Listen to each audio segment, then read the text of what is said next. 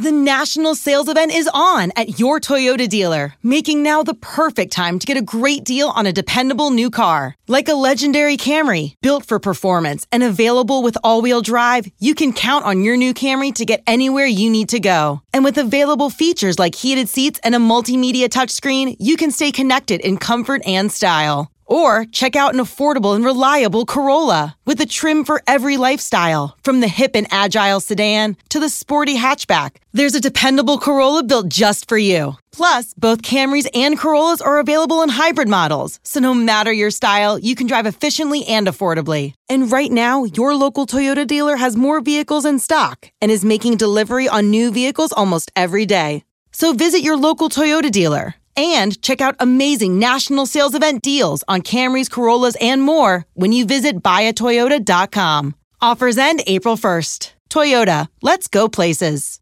If you don't like this country, why don't you just leave? Have you ever seen someone tweet that? Well, in 1861, the South did just that, and they took their states with them. But did you know that another small group of disgruntled Southerners then decided to secede from the country that had just seceded from the United States? Today, we'll be talking to Victoria Bynum about the Free State of Jones, its creation, and the long-term consequences of its existence. This is Too Complicated for History.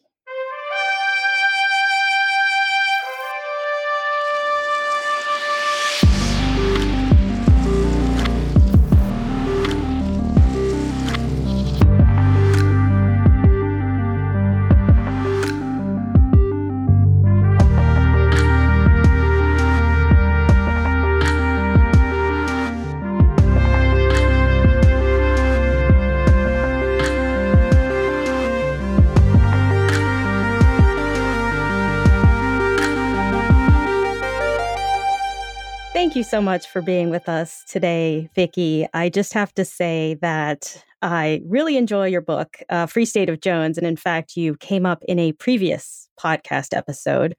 We had Marcus Nevius, Dr. Marcus P. Nevius, on, and he is the author of a book about Petite Marinage in the Great Dismal Swamp. And it was absolutely fascinating. And I was trying to think of something else that I knew similar to this idea of Petite Marinage. And the only thing that came to my mind was the Free State of Jones. And I said, oh my goodness, that's what you're talking about. It's the same idea, right? And he agreed. He said that it's pretty much the same concept. It's just, of course, in a different location. And of course, I also brought up the movie because I enjoyed seeing that as well. But so I'm very excited to have you here today and to talk about your book and what exactly all of this stuff means. Well, thank you so much for having me. And my first introduction to this topic of deserters and collaboration between deserters and slaves was in North Carolina. So the Dismal Swamp was an area where that sort of collaboration really did go on to, I think, an even larger extent. But in Mississippi, it would have been on the Pearl River and the Leaf River, where that sort of interactions between Maroons and deserters. It's great in the slave narratives. They talk about it in there, some of the ex-slaves. So thank you for having me. I love seeing this interest in this topic. Oh, wonderful.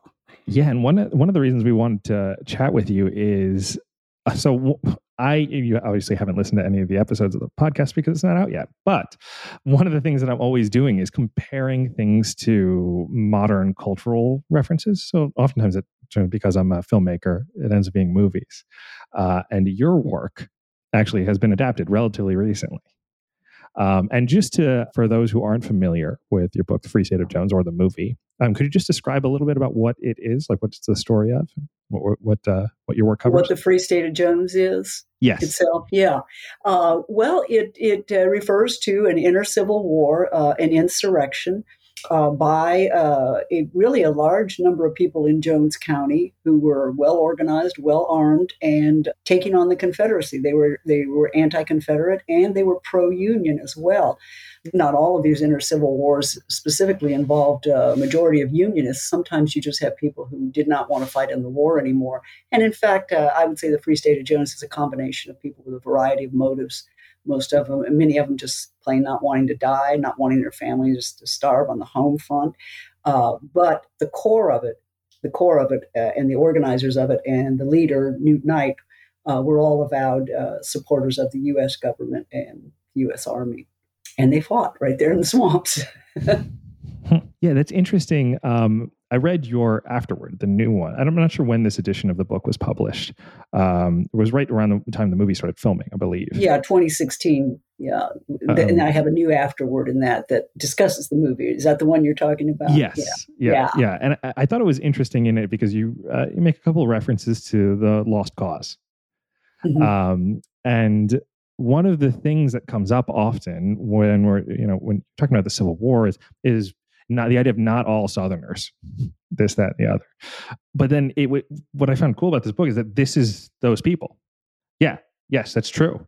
But they weren't necessarily, Confederates that, weren't involved in, directly in enslavement. It was, a lot of them were Unionists.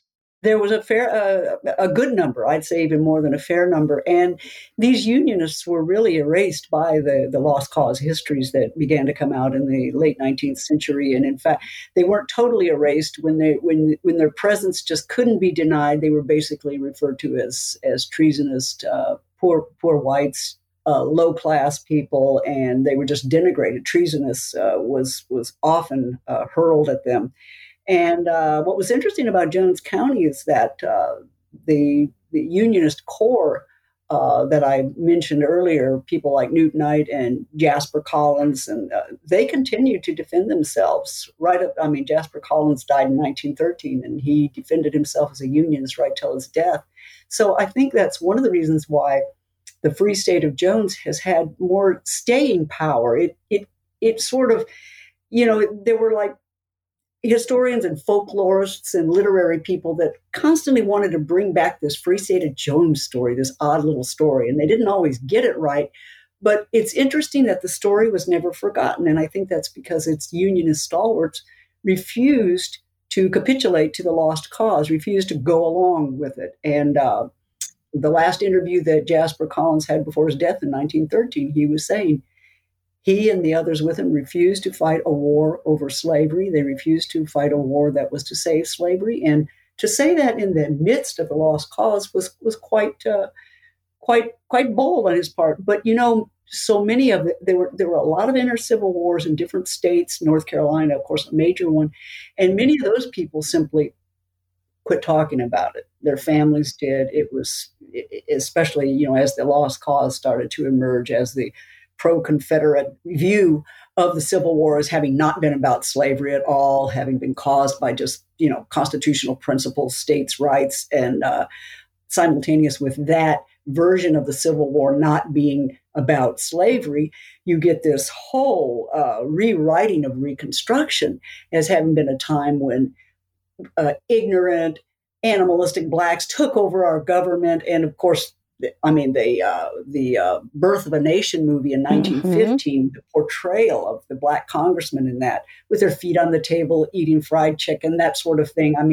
It's just absolutely destroyed the whole understanding of the Civil War from the point of view of the Unionists who had fought against the Confederacy itself. So it's no wonder that they themselves retreated. So many of them just retreated, never spoke of it again.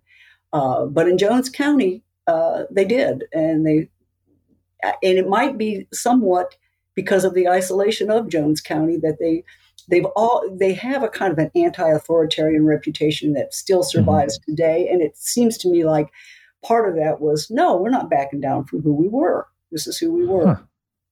Yeah, and just for those who are unfamiliar with sort of the historical arc of the Lost Cause, 1913, to be giving an interview like that is like, that's the pinnacle of it. There's a Lost Causer in the White House at that point, I believe. Right? When that's right. Yep. Right. Like it is the predominant narrative of what happened there. They won the sort of the PR battle at that point. Oh, absolutely. So for Jasper Collins to go doing an interview was sort of very anti-mainstream. Yeah. Well, yeah, President Wilson referred to The Birth of a Nation, which only comes out 2 years after that interview with Jasper Collins. He refers to it as like history written like lightning. Isn't that I'm paraphrasing badly, but he loved it. Yeah, he was right there. It was his favorite thing. Yeah. I mean, that's the big thing. It's like, oh, it was screened in the White House. My goodness. But it was, a fantastic thing. At the time, that's the way they perceived it. Right. That's how the Wilson administration perceived it. And, Wilson himself. Exactly. And sort of on that line of ideas, you had said that, this story, it sort of has staying power. So it's always been around. But what I'm wondering is, was it accurately portrayed, or was it being used sort of as propaganda? Did you find that people on both sides were trying to twist it to make a case, maybe to make a case for the lost cause or to make a case for the South having pro-unionists? Or do you think that there was any sort of correct or more accurate portrayal of this event? Yeah. It's a great question, and it was one of the most interesting experiences I had. Was going into all of the articles, books, whatever that had been written about it, and watching that process. And when during the period of the late 19th century, really the lost cause is beginning to come about, but it hasn't really emerged yet. The 1880s, you get this G. Norton Galloway, a Northerner who had fought for the Union Army, and it's that one of the first essays I read, he doesn't even get Newt Knight's name right. He calls him Nathan Knight, but he presented them as just savages, poor white savages. And so here you have a Northerner who really loves the idea that you got all these white Southerners rising up against the Confederacy, but he wants to present them as savages because he's got another motive as well. He wants people to know that this is what slavery did to white people in the South who were not slaveholders. Look at them; they're savages. So there's nothing complimentary in it for these men that I've been talking about, Jasper Collins and Newton Knight. And in fact, what it really stimulates is some of the relatives of the men who had been a part of the Knight Company. Is they start, for one thing, denying the central premise of Galloway's essay that Jones County had actually seceded from the Confederacy. That's one of the enduring myths, is that they actually wrote up papers of secession that sort of echoed the South's secession, only they were seceding from Mississippi or from the Confederacy. Well, they refuted that because that wasn't true. The way they saw it is their county had never seceded. Their county had voted against secession, gotcha. and therefore, they weren't going to fight for a cause that they didn't believe in. And so you get this very belittling kind of storytelling by the North, by Northern former abolitionists. And even The Nation magazine picks it up and pretty much repeats the Galloway story.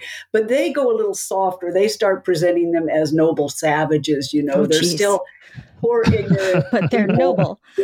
But nobody could handle the idea that these people, these families, because their wives were often articulate unionists as well.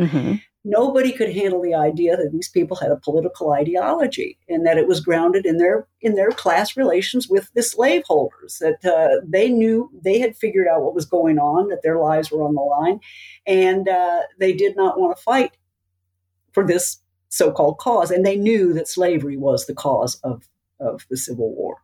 Let Tend Dental make your dream smile a reality. We offer a variety of top-rated treatments, including Invisalign aligners. And for a limited time, Tend is offering $750 off orthodontic treatments. Offer valid through January 31st, so don't wait. Visit hellotend.com/sale. That's hellotend.com/sale. And book your free consult today. That understanding really is buried for so long. It's kind of amazing, because once you get through this period where the abolitionists are saying, look at those white savages down there that slavery created, then you get into the lost cause, and there it's just, they're either erased or, as I said earlier, they're just ignorant, treasonous, that sort of thing. And then by the period of World War I, going into that period of the Red Scare, they kind of get lumped in with, the Klan emerges, racism. Right. And so these are people that they get kind of merged with all of the negative images of blacks, of freedmen, and all of that sort of thing. These white unionists are no better than the black men that served with them in Congress, that sort of thing. And it's really not until the 1930s to the Great Depression where you actually get a Jones County newspaper then that starts to laud the Free State of Jones, uses the term, talks about Newtonite, and basically they're now taking a class position in society against the industrial corporations and this sort of thing, and the businesses that they are organizing labor against. And now Newtonite kind of emerges finally as a hero, as someone who recognized the exploitation of the common man. And the common man to them is not so much the poor white as the small landowner. Right, someone who maybe owns one or two enslaved people, not like the large plantations. Right. Yeah. And they make that point that this county was not a slaveholding county. Mm-hmm. We had very few slaves here and we had no stake in the war. And so, and then Newtonite's son during that decade also writes a biography of his father, but it's very complicated by the fact that he could not handle the fact that his father had crossed the color line and had had many mixed race children. Tom was the son of Newtonite's legal wife, his white wife, and he was one of the children who did not intermarry with the mixed race children of Rachel Knight. This gets very complicated. I might not want to go into it right now, but I'm just to say that Tom Knight had problems with his father's crossing of the racial line. What? Yeah.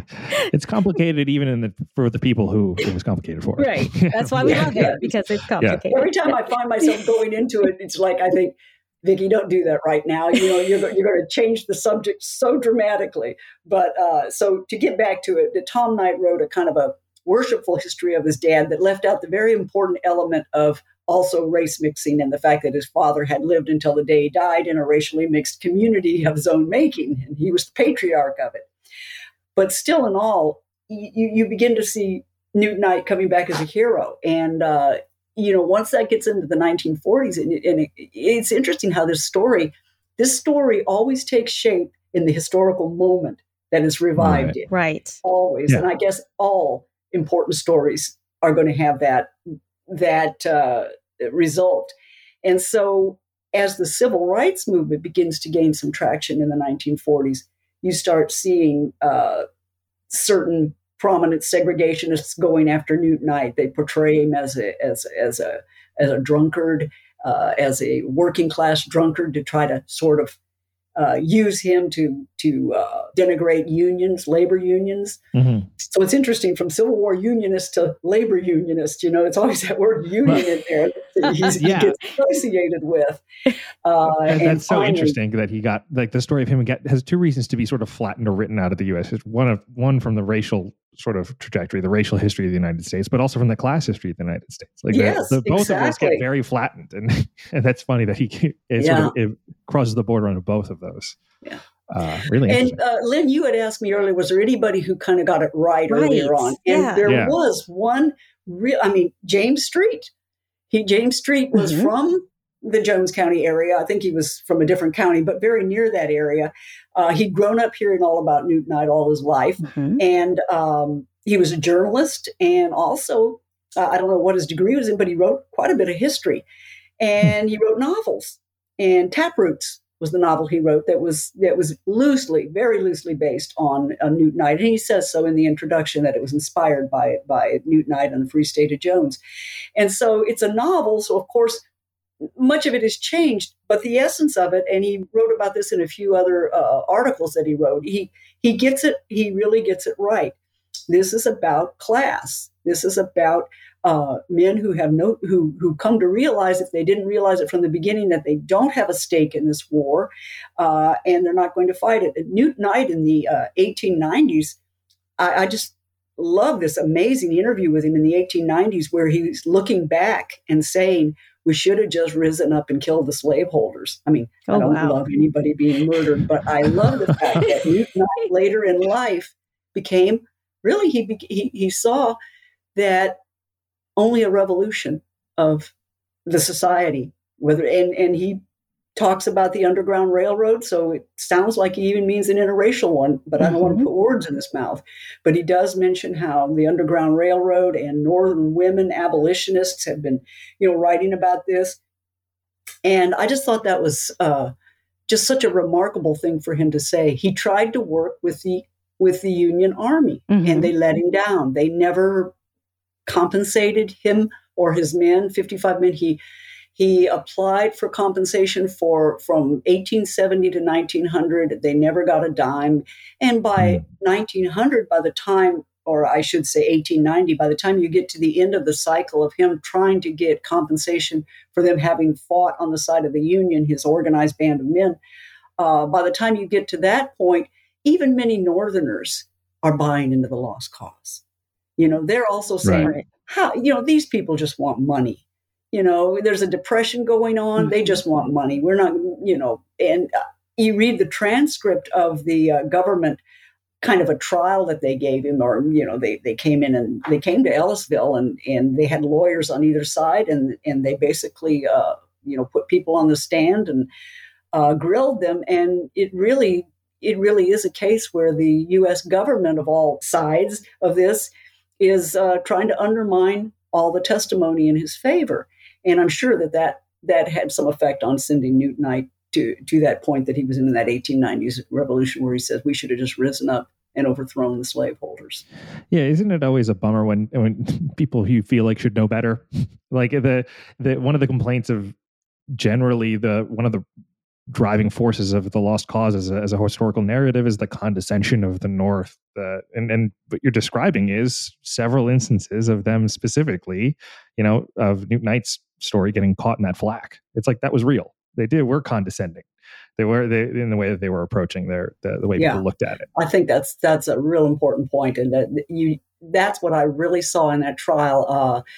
The ones, where they actually insulted him during the back and forth when he was testifying and they were asking questions, and his relationship with Adelbert Ames. Well, why didn't Adelbert Ames, the radical Reconstruction governor, why didn't he just give you the money? And you have Newt Knight coming back and he says, well, I reckon he didn't think he was the government. He has a better sense of, what we're talking about here.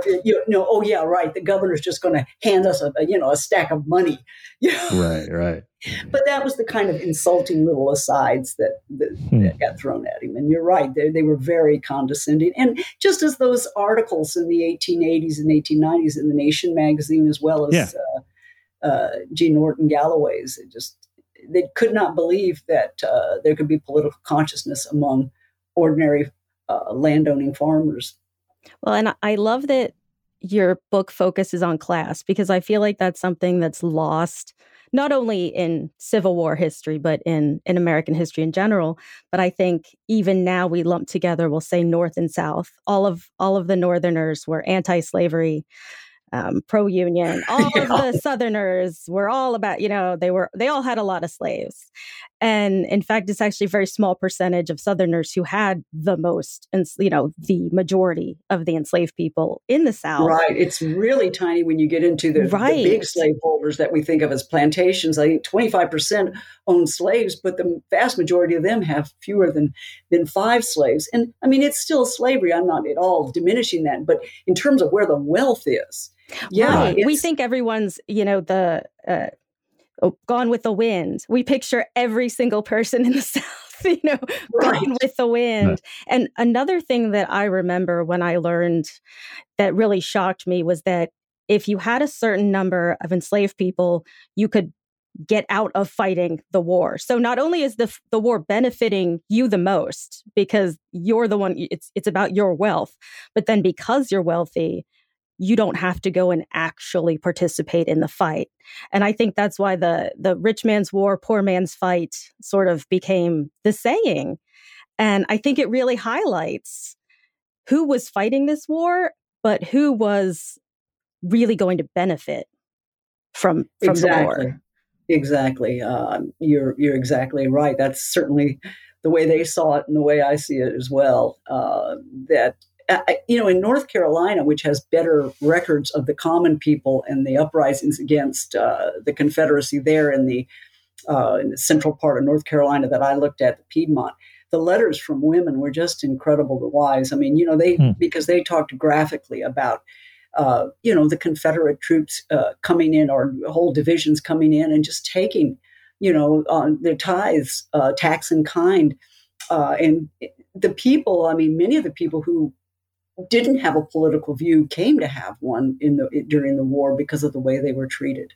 By their own army. Yes, essentially. Exactly. Yeah. I'm curious. You were talking about how the story sort of takes on the shape of whatever era it kind of gets brought up in. Mm-hmm. And is there any time between the civil rights movement and now, does the story see any play in sort of the popular imagination, or any I'm thinking specifically of I can see a connections to some Vietnam protests that were happening in the early late 60s, early 70s. Was it at all part of the consciousness then, or was it sort of? I remember seeing a letter written that somebody had reproduced, and it was during the Vietnam War protests, and there was somebody who had written a letter about the Free State of Jones, that this is a long tradition, of protesting wars, that it's not the first time that people have risen up and said, this war is not in my interest. I'm not going to fight. It's an immoral war, because when are soldiers ever told the real reason they're fighting a war? And I'm not equating all wars, but it's just, as having, the same corrupt causes, but certainly governments generally don't say, well, we really shouldn't be doing this. We're only going to do it. We're only doing it for our own, our own wealth, but you're going to go fight it, Exactly. Yeah, there's a long tradition stretching as far back as this country goes for, the soldiers getting the people who are actually doing the fight and getting the short end of the stick, basically, Well, and unfortunately, when this story should have been coming out in the civil rights movement, which you mentioned when you first formed your question, instead, a certain grandniece of Newt Knight, who was very, very pro-Confederate, because the Knight family, like many families in Jones County and the South in general, were divided. They had their slaveholding branches and they had their non-slaveholding branches.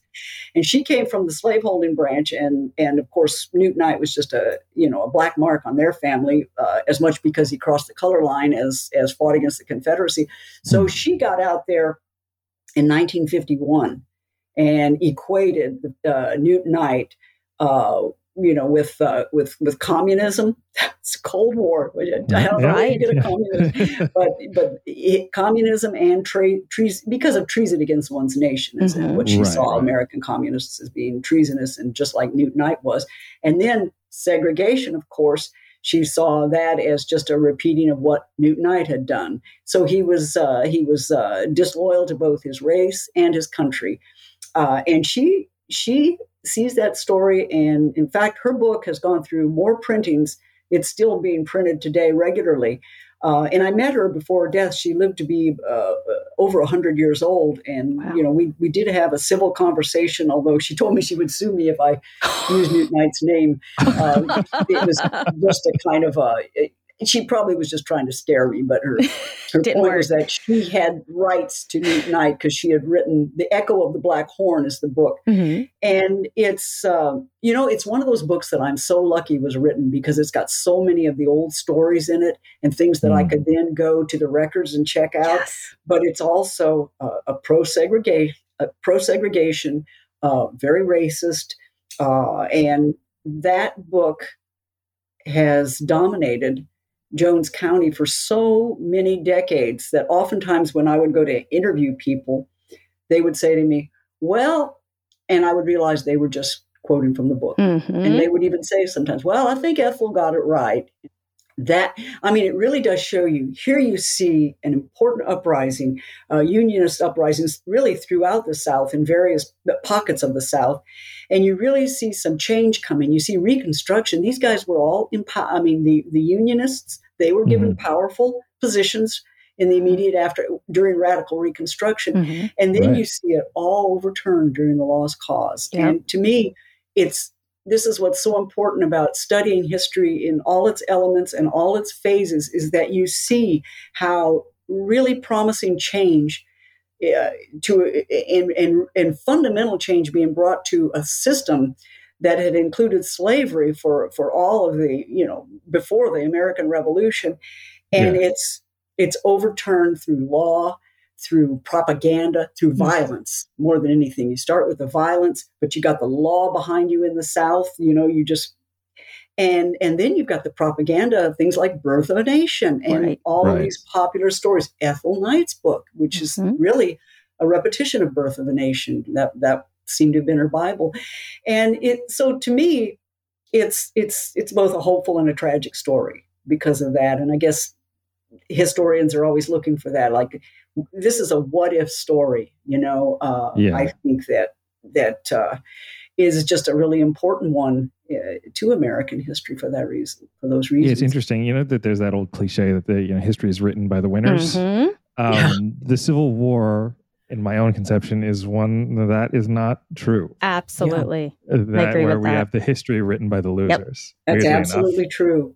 It's really it's tragic, but it was, and they succeeded. And I mean, when you even heard, I remember about maybe not quite a decade ago, maybe about 8 years ago, but Hillary Clinton was repeating Reconstruction dogma without even realizing it. She didn't mean to. I mean, but she was repeating it. It was like, when we had ignorant people, the government corruption. Wait a minute, no, that's lost cause stuff. Yeah, that's why we need to learn our history, right? What's that? That's why we need to learn our history. Yes, that's exactly right. And Reconstruction as much as the Civil War. So often, absolutely, teachers, we all complain about it. If you don't if you don't put Reconstruction on there, and then you just go ahead and stop with the Civil War, the North won, and then you go on in 1310, or the first half, and you start it all over again. It's like, you're missing half the story. Yeah. No wonder there's so little understanding of Reconstruction. Right. It was. I mean, there was a counter-revolution against the Revolution of the War, and they won. And just like you said, and then they rewrote history, and they won the propaganda war. Yeah. Yeah. I have a joke with Lynn about the general understanding of American history is like, okay, so we were colonies, then there was the war, the Revolutionary War, then the Constitution and the Declaration of Independence are the same thing, but there was slavery. And that was a problem, but the Civil War solved that. But then there was racism, and that was a problem. But then the Civil Rights Movement solved that, and then we beat the Russians, and now we're here. That's basically it. That's Physics History 101. Yep. Yeah, that's American history in like 3 sentences. But your show here, listen, too complicated for history. And yet, exactly what we're talking about is why we don't understand our history. And so, in a sense, I'm glad you all are doing it. You're bringing it, into podcasts. We're trying to complicate the world, right? Yeah. So sorry for the interruption, but we're going to take a brief break now for a word from our sponsors. Does Monday at the office feel like a storm? Not with Microsoft Copilot. That feeling when Copilot gets everyone up to speed instantly? It's sunny again. When Copilot simplifies complex data so your teams can act, that sun's shining on a beach. And when Copilot uncovers hidden insights, you're on that beach with your people, and you find buried treasure. That's Microsoft Copilot. Learn more at Microsoft.com/AI for all. Dreaming of a better sleep? Tossing and turning is not your destiny. And Ollie is here to help. Ollie invites you to sink into sweet, sweet slumber to improve your mental and physical health and overall wellness. More than just melatonin, Ollie's ingredients help you unwind your mind for a delightfully dreamy drift off. Sleep is on the way at Ollie.com. That's OLLY.com. That you brought up, I have 2 things that I would love to talk to you about. One, since the afterword that you wrote in this book, it was written right before the movie came out. I'd love to get into that. But in that same afterword, you mentioned it earlier, and in that same afterwards, you were talking about this, the mixed race community. Yes. That was the creation of Newt Knight himself. And I found your conception, or on the way you were laying out what the sort of how complicated it genuinely is to exist in the United States, being of mixed heritage, was really well put in just a few pages. I really appreciate that, because I'm half East Indian and half Irish, so it is something obviously not into the same sphere as someone who is of mixed African descent experiences, but there is a little bit of sort of like living in multiple worlds, the understanding of that the outside perception of you is partly what defines you and your reaction to that. It was really interesting the way you put it. And I thought it was well put. You stated that you don't say that someone is Black just because they are of mixed heritage unless they particularly identify in that.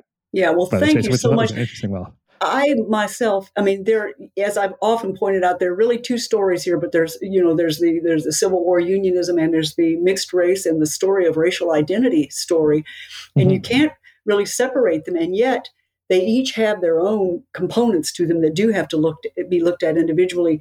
And I myself, I feel like, and a lot of this came from talking to the descendants and really listening to them. And then reading all I could in really understanding race in America and the whole race-based slavery could exist, is that you had to define race yourself.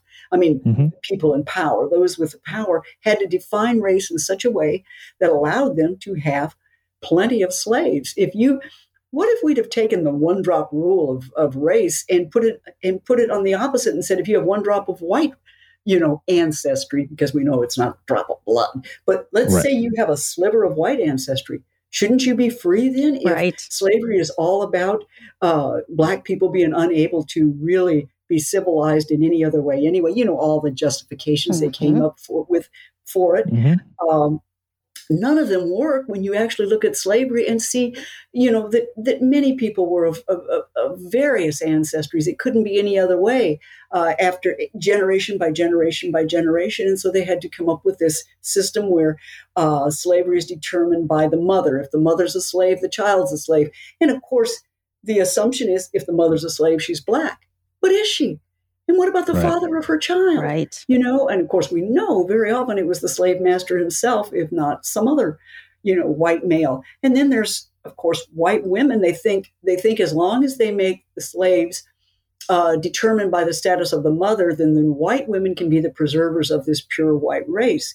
But white women cross the color line too, not nearly to the degree that white men do, because white men are raping and exploiting Black women. But white women cross that line too. So then you begin to have an ever-growing number of free African Americans because they're born to free mothers. And that fascinated me, because I began to see that in an earlier book that I wrote on North Carolina, as I thought, this is really interesting. The whole development of the free Black class of people is because people are crossing the color line. And if your mother's free, you're free, no matter how dark you are. So really, slavery, the whole idea that slavery can be equated with Blackness, is one of the central myths of history. There are lots of white people who are slaves.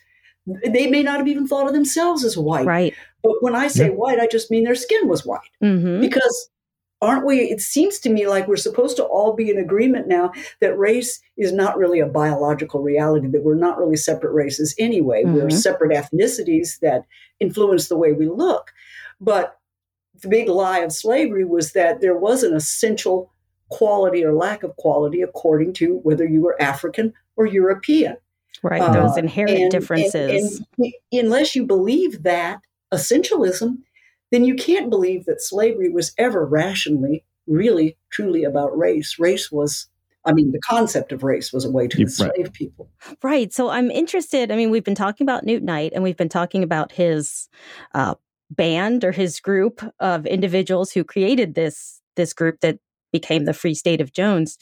And you said they were interracial. So I'm assuming, do you have free Blacks and also maybe runaway enslaved people? Who was a part of Newt Knight's group? And you mean the actual band itself? Yeah, the actual band. Yeah. So did you have enslaved people who were running away? Because I guess there weren't a lot of enslaved people in that county. No, there weren't. So was it free? This is the thing. Now the movie, this is where the movie, I think, I would have preferred, if I were the movie maker, not to have given the impression that those Maroons joined the band. Right. Even though I have no difficulty believing that Newt Knight and many of the other men interacted with slaves on the Pearl or the Leaf River, just like we were talking about when we began tonight about the Dismal Swamp. But and we should probably mention that Newt Knight is Matthew McConaughey for the moviegoers, so they can get that connection. Yes, but there were not that many slaves, and when I looked at the census, there was only one free black in Jones County in 1860. But the slaves that were involved, and there were some very prominent ones, of course, Rachel is the most prominent one, but there was also Martha Hatton and later Martha Wheeler. She lived to be 100 years old, and she gave one of the best and longest ex-slave narratives in 1936 that I've ever seen. Oh, wow. She talked so much to her interviewer that they didn't even publish all of hers. And I found the unpublished one. So she runs throughout Free State of Jones because she tells the story. She was enslaved by Newt Knight's grandfather. But the way I understand it, by the way, I interviewed her descendants here not too long ago and wrote a blog post on that. It didn't make it into the book because it wasn't until 2016 after the movie came out. They got a hold of me. And so they told me how their understanding was that the Knight slaves often were moved from household to household. And so these were the slaves that really aided Newt Knight. Rachel Knight was one of them. The movie doesn't have her as part of the Knight family slaves, but she was. And they made what perfect spies and supplier of food and that sort of thing for the men of the band. So these slaves, who I think were generally people they had already grown up with, they knew as children. Certainly, I'm sure Newt Knight knew Rachel from the time they were both kids. Right. And of course, they too knew that this was in their interest, just as these yeoman farmers knew it wasn't in their interest to go off and fight for slavery. They knew that it was in their interest to support that side of the family. Right. And they did. And but if I've got the roster of the 55 men that Newt Knight sued to get compensation for, there are no black men in there. There are no women listed at all. These are the men who he, that were in the swamp with him in his camps and, armed and fought against the Confederacy. So my sense is, and I have no evidence to suggest otherwise, is it was a band of white men. Now, there may have been some mixed race men in there. In fact, one of the band members, I did notice in the census that there was some suggestion of being mixed race in his family. So that is possible. And so, your question is a good one. And given that I was the one who was making this whole, talk about how race is kind of this illusion anyway. Right.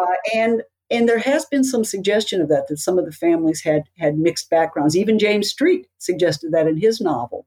And so it may be that there was more knowledge of their own history than we really even realize, because after all, this is mostly an oral culture. Right. That could have been part of it as well.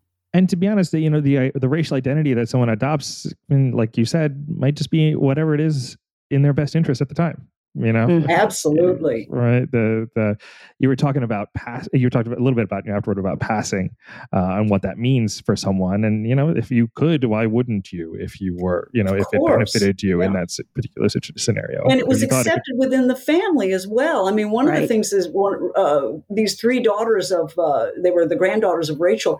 They all identified differently. One of them was white in Texas and was the manager of a Hilton hotel. This would have been in the early 20th century.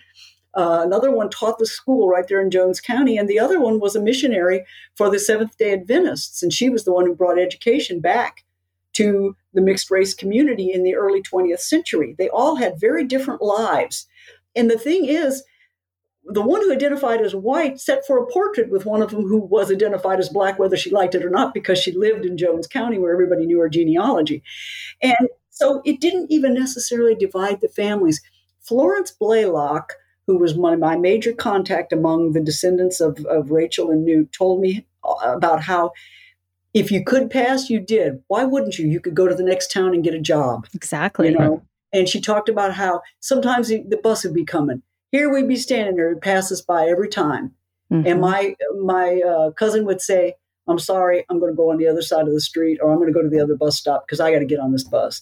He could pass. She said, I couldn't. I had darker skin. Right. So there was that too. Not everybody could pass. And in the families, I began to realize they accepted some of them accepted that, yeah, if my brother can do it, he's going to do it.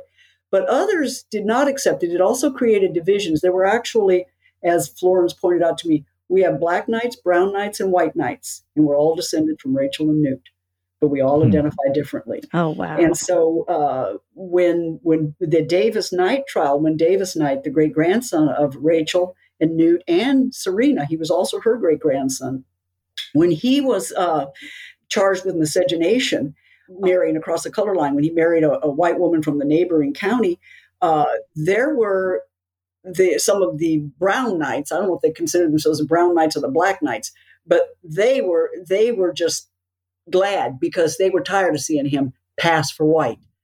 You know, so it did create divisions among some of them. Yeah, it's like we said, it's a very complicated but fascinating story, and it does come down to exactly what you were saying. Of course, during these times, if you could pass, you might not. Not everybody did, but who would? I have never understood how anybody would make that a moral issue. That you are white. If your skin is white, you are white. If race isn't really an objective reality, and you can pass, of course, you can also see that it becomes a cultural thing where you don't want to, leave your family. You don't want to have something that they can't have. And I understand that too. Right. All of it is very complicated and understandable. I think the decision not to do it and the decision to, be the color that your skin says you are. Yeah, and it's all a response to external circumstances. Like you said, it's not a real thing that exists within a particular person. There are all of those answers are correct. They are all of those things. Yes. Yeah, and that's super common for descendants, people from the same family, to sort of present differently. And like my sister and I present differently. She passes more easily than I do. And it's just a thing. And it's super common. So it sounds like you've experienced much the same. Yeah. Yeah. It's something that I'm very interested in. Just from exploring my own, because a lot of what we're doing and the vast majority of our conversations have to do with American history. Mm-hmm. So where I fit into that is an interesting question in the eyes of some, but not necessarily something that I like, my internal identity sort of drags it, but it is something that informs a lot of my reading of history. We had a recent conversation about with a historian named Rosemary Zagari about Thomas Law, and he brought with him two mixed Indian kids who are the same ethnicity sort of mix as I am, and that was the first time I'd ever heard of someone who was like exactly like mine being stamped into American history that early, and I was fascinated by it. But I think it's important because it does, for those who have to sort of navigate those things, the racial identity in a way that isn't the default, sort of the standard person, a white passing, Protestant male, if we're just to make a generalization for most of American history, it is part of what informs how you move through the world. So it's a big part of your life, whether you want it to be or not, whether it's real or not. But this is such an interesting family, the Knights. Because of how many of them there were, and how they sort of were spread across that strata. It's a really interesting American story, and that leads to another sort of line of interest that continues throughout our episodes, and it's what does it mean to be an American?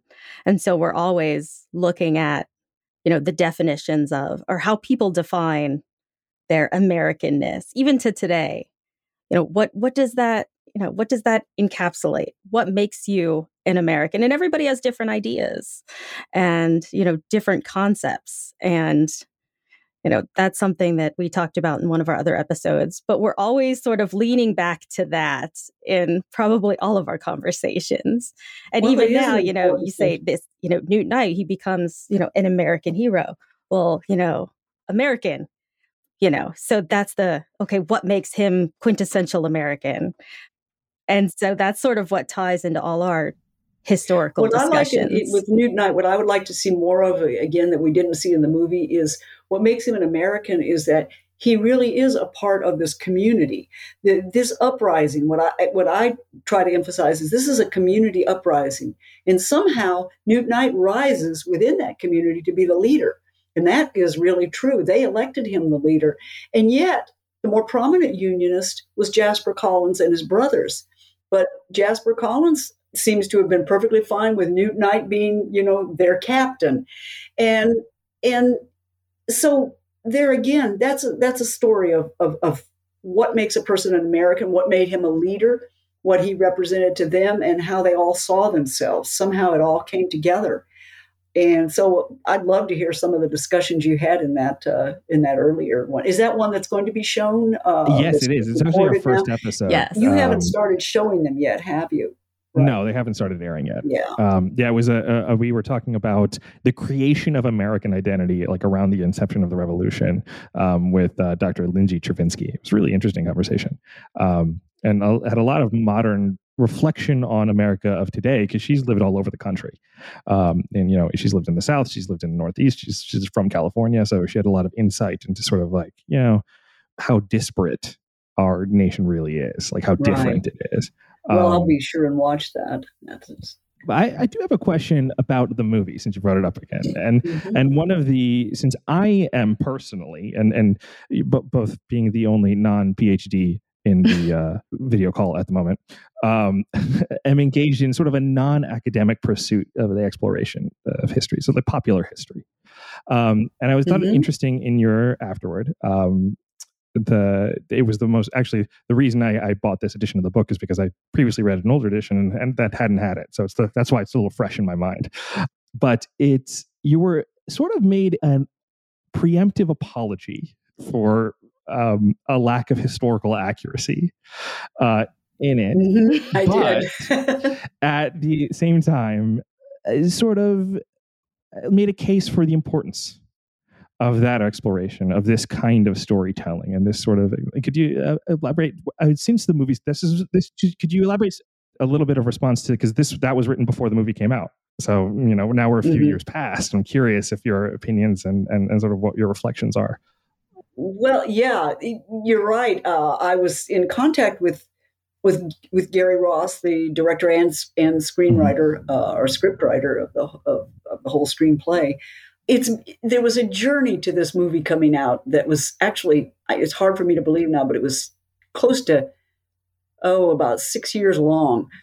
At first, I was very excited that the movie was going to be made, and then a more popular book was written by John Stouffer and Sally Jenkins.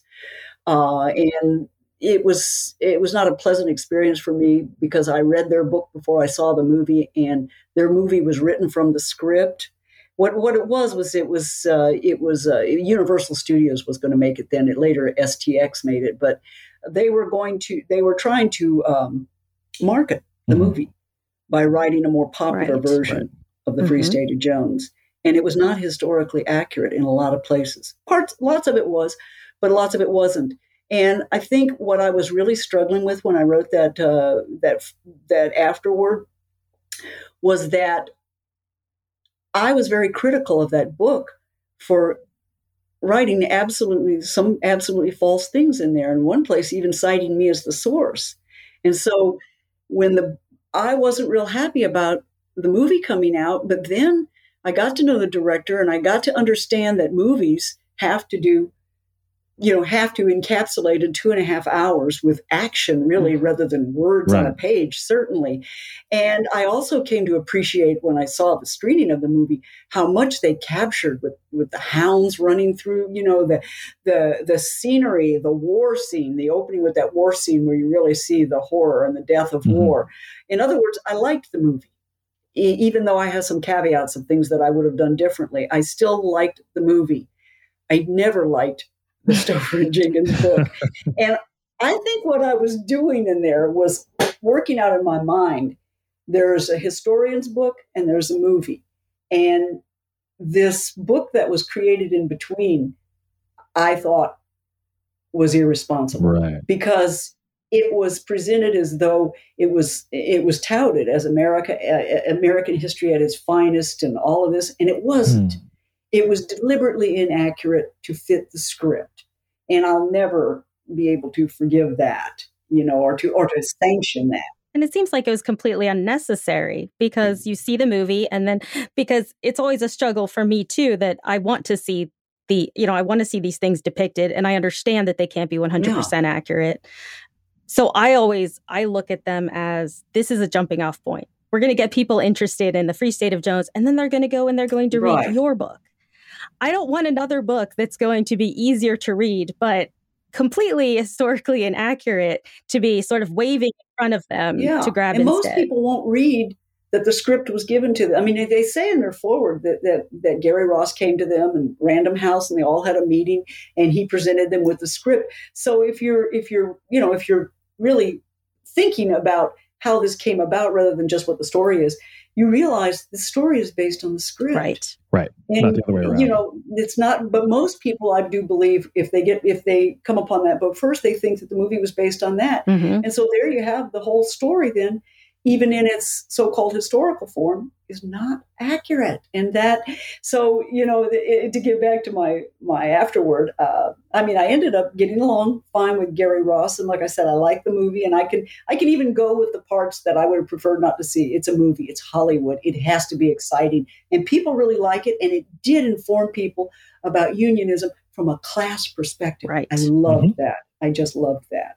So those, what you picked up on, Isaac, is that I was kind of struggling with it and trying to work it out, and I hope I did. It's something that I picked up on because I'm acutely aware of it, especially when we're talking about some of the documentaries that we're working on, that I have to do work to convince this historian that I'm speaking to, be like, hey, please be on camera. I'm not going to misrepresent your research. There's just an inherent distrust with this kind of popular history adaptation of when we're taking, academic work, really scholarly work, and then, making it palatable or putting it into a different form. And that comes with some compromises. And the whole hope is that you make the right, from my perspective, is as a filmmaker, as a storyteller, is you make the right compromises. And you make ones that don't hurt someone's understanding of history if they misinterpret it. Yeah. Well, we're on the same page. I mean, that's where I'm coming from in that, and I'm trying to do it in a very, careful way. And I heard in your voice what a lot of historians say to me, and they're like, I understand that you're going to have to do some things, and that sort of there's like that fear. I really learned what are you going to do? Yeah. There's that fear of, we understand that you can edit. And so there's always that, how is it going to be edited? And, that fear of, how will it be changed? But, like you said, there's certain things that, they're wolves in sheep's clothing, where there's a lot of history books, quote unquote. I'm not going to name any names, but like Lynn and I found when in my reading, when we were doing some research, inaccuracies in Pulitzer Prize winning books with no footnotes. A footnote that leads to a 100-year-old book that has no footnotes in it. So it's a scholarly dead end, and really shouldn't be presented as fact if you're nitpicking. I certainly agree. Yeah, that was quite an experience for me to go from the depths of a book appropriating. I mean, they used I had put all my notes and resources and interviews at the University of Southern Mississippi, and they're all cited in there and everything. Mm-hmm. But it's just that what they wanted to say, they still said. Yep. And it was a very difficult time. And then when the movie came back out, I just wasn't sure if I wanted to see it. And what was really wonderful was that I came around to where I did enjoy the movie, and I had a good relationship with Gary Ross after that. We kind of talked it out. That's great, because I genuinely do think there is a value in popular history. Absolutely, I do too. That there's a value of broadening an audience and an interest in it, because who else is gonna? Why else would anyone look into this? Yeah, right. And I agree with that. And it's just, it takes skill. I mean, it's not something where you can just, I'll just hit the high spots here and everybody knows about it now. I mean, I think it's quite a skill. I would love to be able to write more popular history. In fact, one of the things after the movie came out is I wished I had written The Free State of Jones in a more, shall we say, accessible way. It's an academic work. I had no idea that a movie producer would discover it and say, this is a story I want to tell. But then again, I think it's probably good that I didn't, because I think academically I wrote the book that I should have written. It's just that what happened was lots of people ran to read my book after the movie came out. And then, of course, so many of them said, this is boring. The movie, these are like the the movie. So my actual, the 5 stars that Amazon gets you, mine actually went down a star after the movie came out because the book wasn't exciting like the movie was. But I've gotten over that. That's years in the past. But the trained historians, they thank you and they give you 5 stars because we love the footnotes in it. Yeah, that's a ton of Christmas presents that were given out to people, and then they're like, "You love the movie? Here's the book." And they're like, oh my! Like goodness. I have to read. Right. Yeah, but they each have their place. The scholarly work needs to be done as a foundation for understanding. That's right. It has its place because it does. I mean, it's the kind of stories you're telling. They're complicated. Yep. There's just no. I mean, the thing that I always remember when I think, "Gee, I wish my book was a little bit more accessible to the public," I realize it's too complicated a story to have been written that way, and that's why I'm not a popular writer anyway, but I couldn't have done that. That's a story I don't think could have been told easily. Well, you're popular in this crowd. I'll say that. Absolutely. Well, thank you so much. Well, it's really been, you really read that afterward so carefully. And I like the way, these are issues that I really haven't actually discussed that much. They don't often come up. And so, yeah, it's been cathartic for me. Yeah. They're not new afterwards, don't get published all the time. So seeing an author reflect on their work after a certain period of time when it's in a period of transition is interesting. I was excited that it was there. And I was like, that's a very interesting little tidbit to dial into. And it was more interesting than I thought it would be. Oh, well, so great. everyone go buy the new edition of the book. I really appreciate that. That makes me feel very good. Yeah, even if you have the old version, go buy the new version. There's worthwhile stuff in there. Is there anything else that we would we could point our audience to go check out any of your work, any of your more current work? Well, the book that I wrote following that, it actually came out ahead of the movie, The Long Shadow of the Civil War, Southern Descent. In the news, I can't even remember my own byline, but it's it's The Long Shadow of the Civil War. It came out in 2010, and I actually at that point I was working on Texas unionists, and I had finally decided I was working on the Big Thicket unionists, and I had finally decided I really couldn't get a book out of them. But then I wanted so badly to compare North Carolina, Mississippi, and Texas, and that's what I did. And it's a series of essays. And the other thing it allowed me to do was to go back and revisit Newt Knight and do a sequel. And I really covered his whole efforts during those 30 years to get compensation from the government for him and his 55 of the men who he said held out true.